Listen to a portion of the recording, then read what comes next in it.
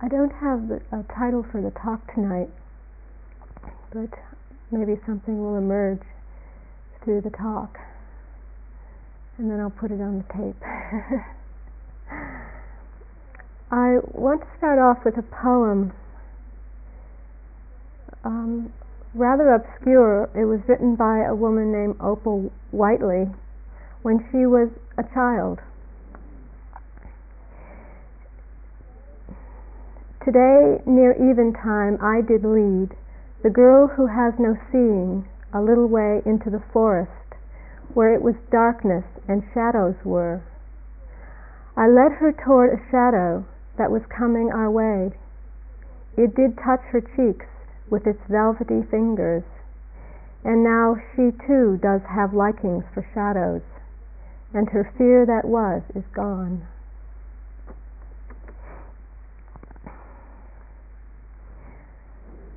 I want to talk a little bit about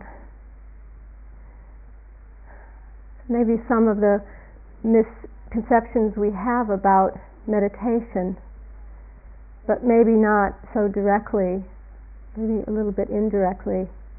But it has something to do with shadows and going to places where it's not so easy. I know when I first started the spiritual journey, or what I call my meditation practice, I had lots of ideas about what was going to happen to me when I got really good at meditating.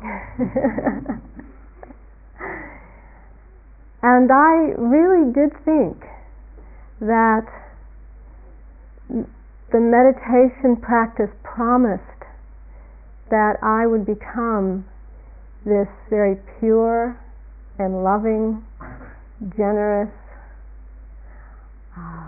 saint-like person, and that if I just really worked hard and put a lot of effort into it, that this was the guarantee.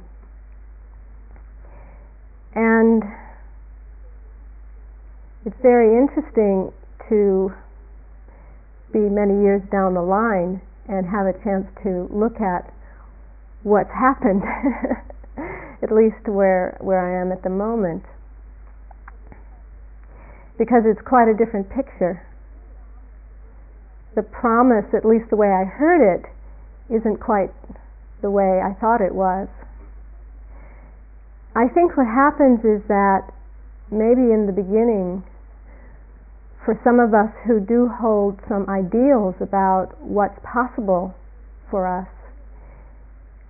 these ideals that come through the culture, and they make promises of being able to have everything, be everything who you possibly can be successful, have lots of things.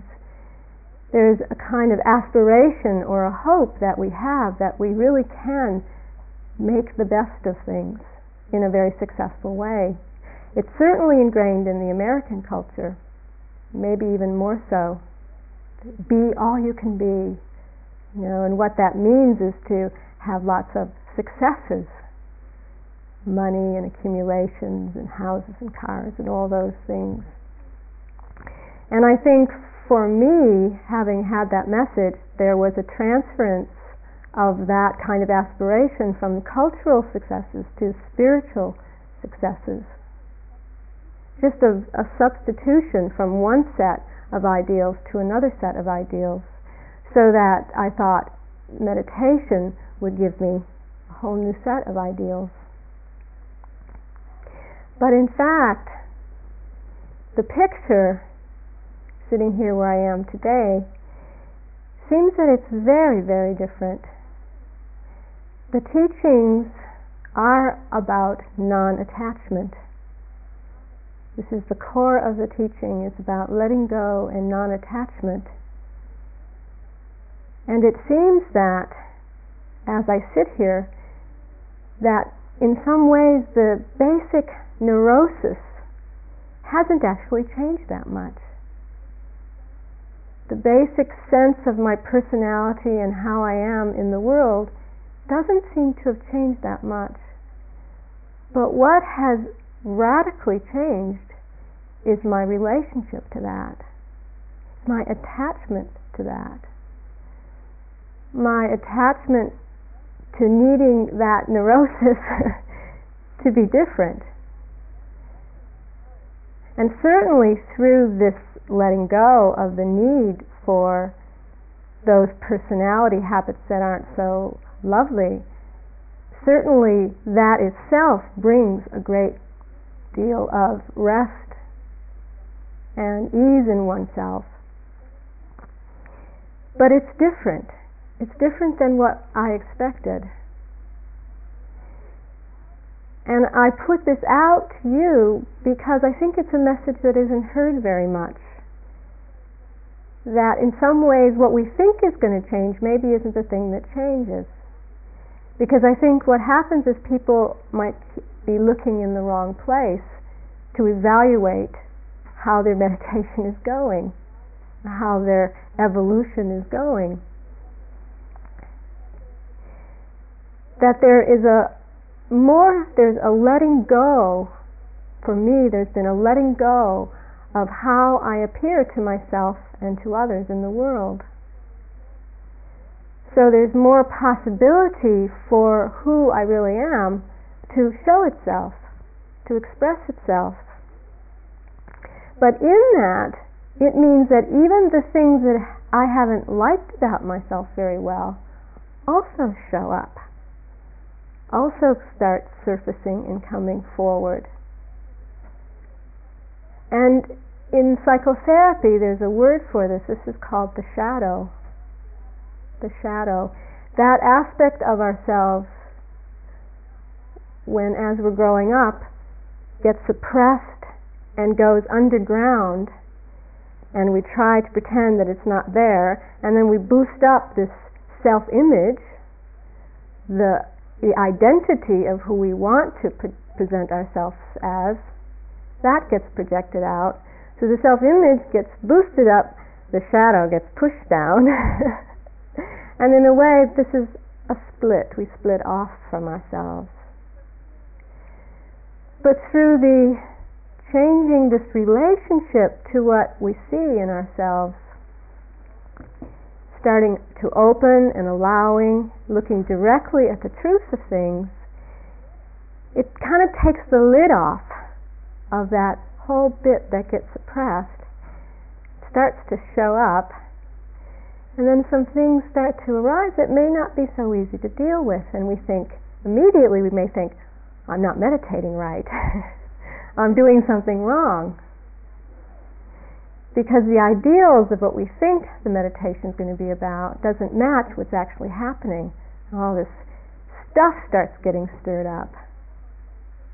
And sometimes meditation is called unleashing the demons. You know? Going down into the snake pits. The snake pits of the soul. And then these snakes start coming up and rearing their ugly heads.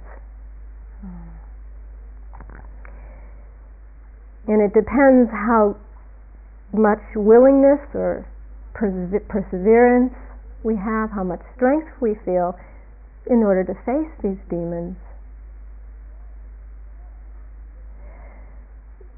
Before, for me, there was the need to hide and protect and censor this part of myself that I didn't want anybody to see.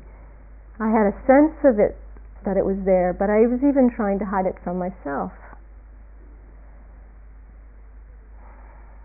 And then through the meditation of this looking and being honest and being truthful, letting go of my own idea of how I needed to be with myself or others, slowly just surfacing. So, in a way, meditation isn't what we think it is. This is actually, I like that one. Meditation isn't what we think. You might want to reflect on what your own ideas about meditation are. Ways that you may be setting up potential conflict for yourself if you have a set of ideals And then you come in here and things aren't happening quite the way you expected. It may be interesting to see how you're relating to that. Is there doubt arising or questioning, condemning, judging, thinking you're doing it wrong? Or is it more that you're just in conflict with your ideas about things, your ideas about what's supposed to be happening? I think for many people come with the idea that meditation is going to be peaceful and restful, very tranquil, and empty mind, no thought. It happens so often, and then when it doesn't show up that way, people start asking questions. What's going on? In a way, people don't know what they're getting themselves into. Ram Dass, teacher in America, said that we should put a warning label on the retreat schedule, like they do on packages of cigarettes. Meditation may be dangerous to your mental health.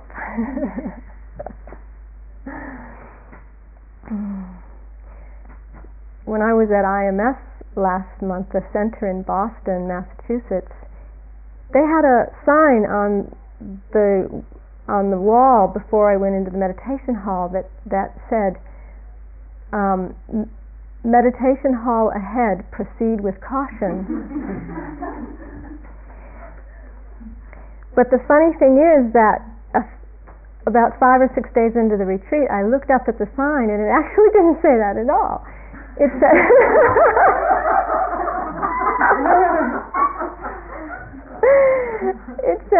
it said meditation hall ahead, proceed with cushion.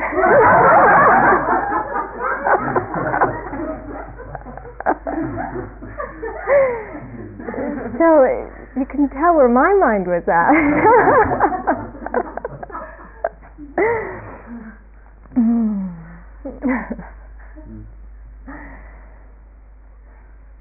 So maybe meditation isn't what we think it is.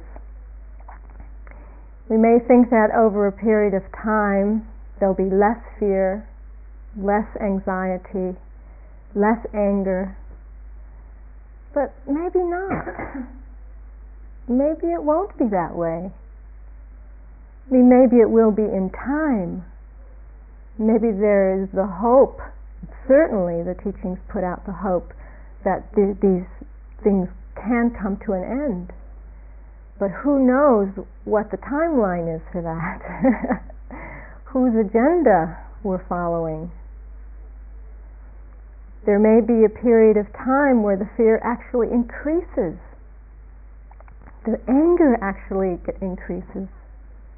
The rage, when we start getting in touch with some of these aspects of ourselves that have been suppressed for so long, that have been ignored for so long.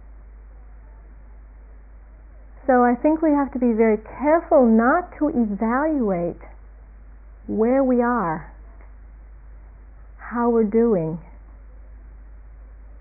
It's a very difficult thing.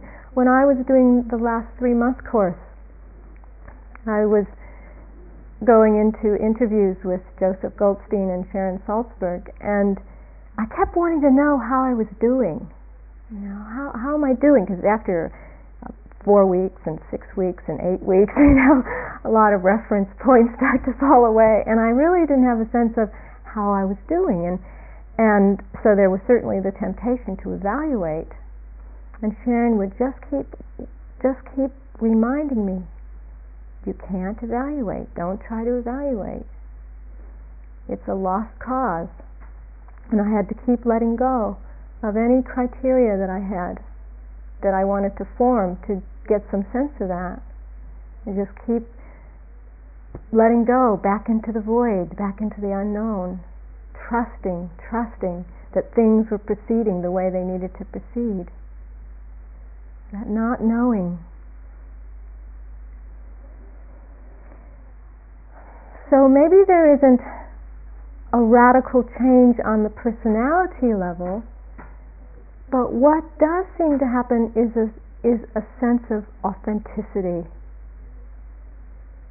There's more of a way of being that is genuine, that is authentic, that is real. And it may not be so pleasant a lot of the time, it may not be very nice, but it's real. It's a true expression of who I am, of who you are. And how could that not be precious in any way when somebody offers us that gift? That gift of the truth of themselves, the truth of who they are. Even if it doesn't look so nice sometimes.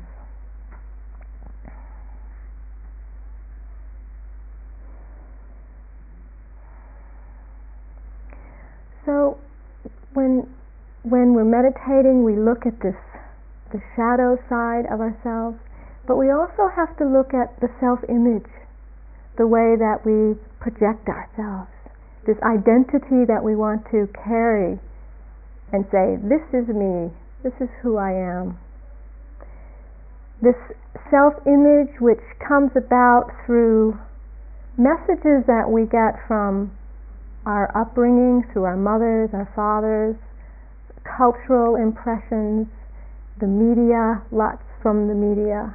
You know, this is who you are, this is how you should be, this is how you'll be happy in the world, and taking all these impressions on as a vulnerable, growing person. Messages from religious organizations, depending on one's exposure to a religion, lots of language of perfection and idealism, and how this impresses on us and builds a sense of who we think we are. And this becomes our conditioning, our makeup in a way, of our personality, of how we express ourselves. And these form habits. We form habits from these kinds of impressions that then get projected and be acted out. Everyone has this conditioning. Everybody is conditioned, is a conditioned being in this way. The problem is not in this package of conditioning. The problem isn't in this collection of impressions and habits. The problem arises when we think this is who we are. When we really believe that this is who we are, this collection of conditionings. And when we feel limited, we have a limited view that this is all of who we are. And then we can't see the more expansive reality beyond that identity, beyond that self-image. Because thinking that I am this package, of course, is limited. It means I am this, but I'm not that. It's always creating a circle or a boundary around, this is who I am. I'm this, but I'm not that. But this is really our problem. This limited way of viewing ourselves. I'd like to read the story that expresses this idea. This is one of my favorite stories. This is from Ram Dass's book on How Can I Help? It's about a doctor in a hospital. As an intern, part of my work was to travel around in teams examining patients. I would notice their look as we entered, intimidated, apprehensive, feeling like case studies of various illnesses. I hated that, but I was an intern. I remember one guy distinctly, however, who was altogether different. I think this guy changed my life. He was a black man in his 60s, very cute, very mischievous, and very sick.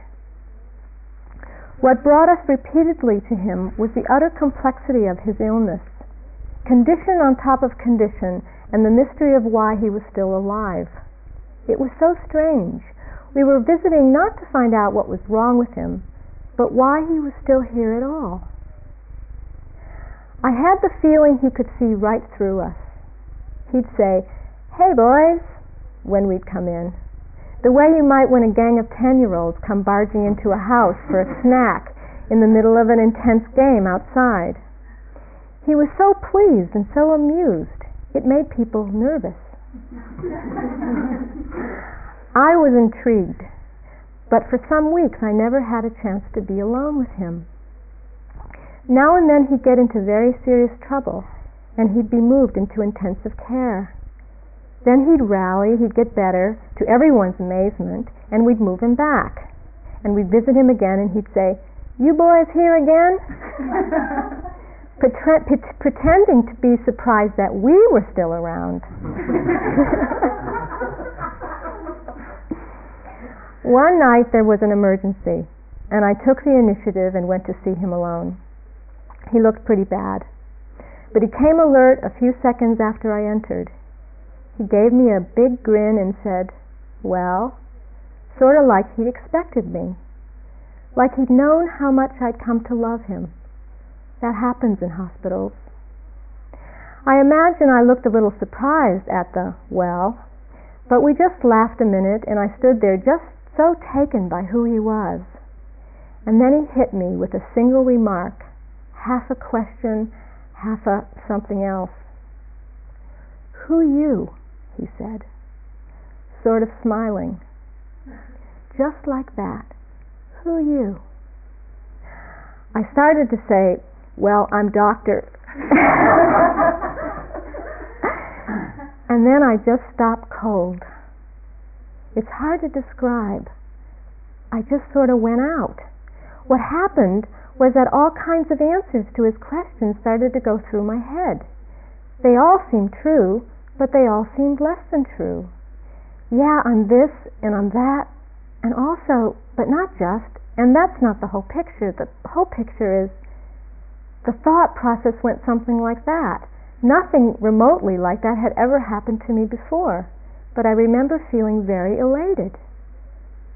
It must have shown because he gave me this big grin and said, "Nice to meet you." His timing killed me. We talked for 5 minutes about this and that, nothing in particular, children, I think. At the end, I ventured to say, "Is there anything I can do for you?" He said, "No, I'm just fine. Thanks very much, Doctor."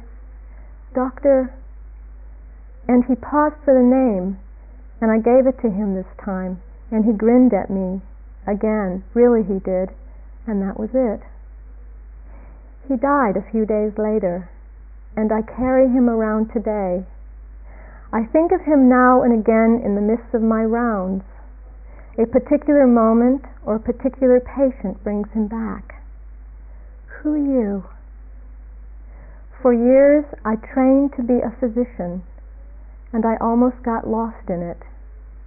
This man took away my degree and then gave it back to me with a "and also, and also, and also" scribbled across it. I'll never forget that.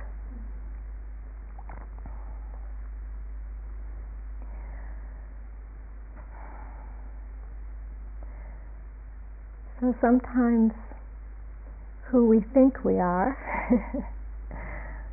we get quite identified with, is that really all? Do we have to live from this limited idea, this limited perspective of ourselves? Maybe we're more than who we think we are. And also, and also, and also. Does it end? Is there any limit to that expression? For me, I think I finally get that meditation is not going to make me a better person. It's not going to really make me very different than who I am. I don't have to become anything other than what's here right now. I can still have vision and direction for myself. I can still have hopes for myself, but they're not imposed on how I should be right now. And from that perspective, I really know that this is okay. Right now, this is okay. And then I can be this, and I can be that, I can be this, and I can be that. And I don't have to be something in particular. I don't have to hold on to any particular image or role or idea. Just allowing that expression of who I am in that moment to reveal itself. It's not a matter of getting better or not being better. The whole duality of better and worse, going somewhere, becoming something, all these kinds of concepts lose their meaning. And in a way, we're left right here with this, with who we are right here, right now. And can this be enough? And that includes some moments of being identified with roles and ideas and identities, and then that falls away. And then what may emerge is some unpleasant aspects, some negativity, some difficulties, and that comes, and that's who I am, and there's an expression of that, and then that falls away. And then there may be something new that arises, something fresh, a new expression that I haven't experienced before. Looking at a flower, smelling something that I haven't smelled before, a wonderful feeling coming over me. That's who I am. I'm a happy person. I'm a person in touch with life. And then that falls away. So there isn't any need to identify with any particular aspect, but more just allowing that expression of that moment to come, show itself, reveal itself, and then pass away. Something new comes. So this sense of I, the sense of who I am, doesn't become so fixed, so solid, so identified with, which then can start causing a lot of struggle and conflict inside and outside. So it's really about making friends with what we see in ourselves, making friends with all the different aspects, the positive, the negative, and getting strong in that friendship. Because it's in that friendship itself that wants to be all it can be. It doesn't mean that we're just going to be left. It means because we feel so good about ourselves, we like ourselves so well, we want to be the full expression of who we can be. And that itself takes us to these higher places, to experiencing our fullest potential in our lives. It comes from the friendship. It comes from the love. It doesn't come from the pounding and the efforting and the condemning and why aren't you doing it better and what's wrong with you, and the anger, the condemning, the resentment, the negativity. It comes from love. It comes from friendship. This radical acceptance, I call this a radical acceptance of ourselves, in that there is such a relaxation. The breath is such an expression of that relaxation. There's such a relaxation. We just relax and relax and relax until that essential truth of who we are is touched. We relax right into it. And then that truth is revealed. There's nothing obscuring that truth. That truth which is not dependent on any particular conditions manifesting. always there.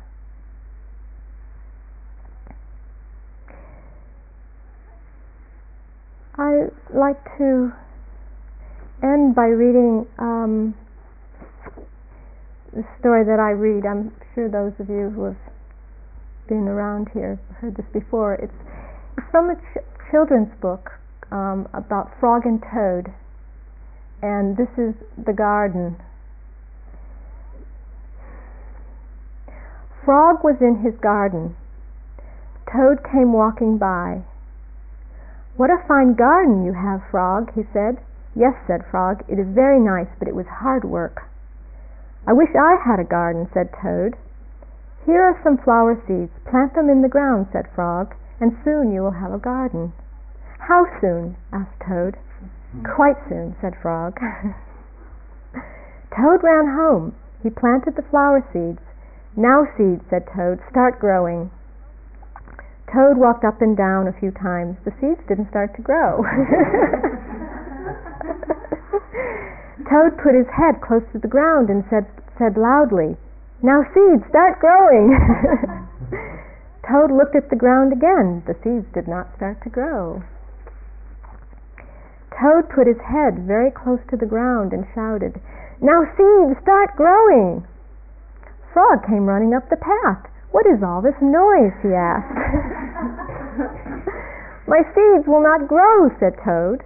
"You're shouting too much," said Frog. "These poor seeds are afraid to grow." "My seeds are afraid to grow?" said Toad. "Of course," said Frog. "Leave them alone for a few days. Let the sun shine on them. Let the rain fall on them. Soon your seeds will start to grow." That night, Toad looked out of his window. "Drat," said Toad. "My seeds have not started to grow. They must be afraid of the dark." Toad went out to his garden with some candles. "I will read the seeds a story," said Toad. "Then they won't be afraid." Toad read a long story to his seeds. All the next day, Toad sang songs to his seeds. And all the next day, Toad read poems to his seeds. And all the next day, Toad played music for his seeds. Toad looked at the ground. The seeds still did not start to grow. "What shall I do?" cried Toad. "These must be the most frightened seeds in the whole world." Then Toad felt very tired and he fell asleep. "Toad, Toad, wake up," said Frog. "Look at your garden." Toad looked at his garden. Little green plants were coming up out of the ground. "At last," shouted Toad, "my seeds have stopped being afraid to grow." "And now you will have a nice garden too," said Frog. "Yes," said Toad, "but you were right, Frog. It was very hard work."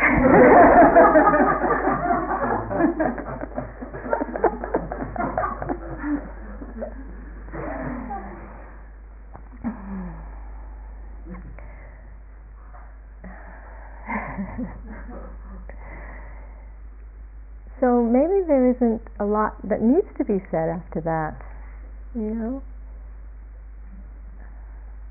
I mean, it really does speak to all of us. It speaks to me. I know it speaks to you. It's just not happening fast enough. There's so much I want to do and I can't do it because I have all these obstacles. So what are we left with? Keep fighting and trying and efforting and changing it and wanting it to be different.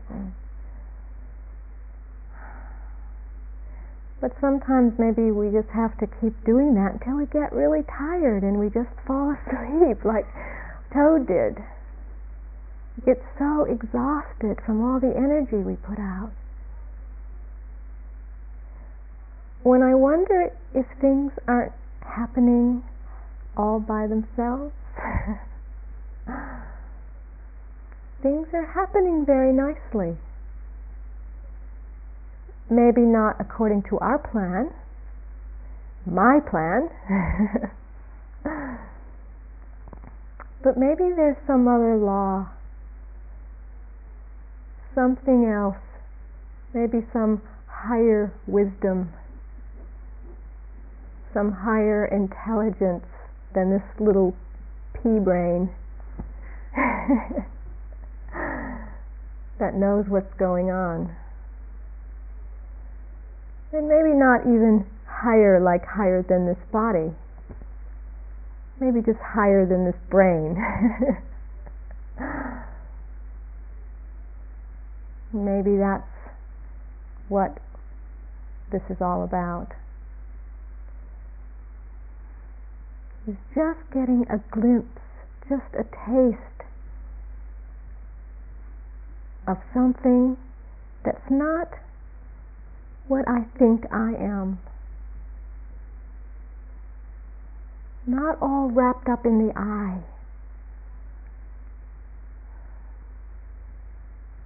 It's all we need is a glimpse.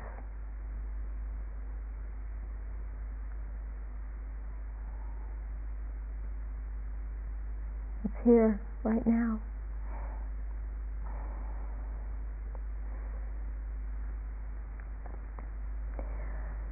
Let's sit for a few minutes together.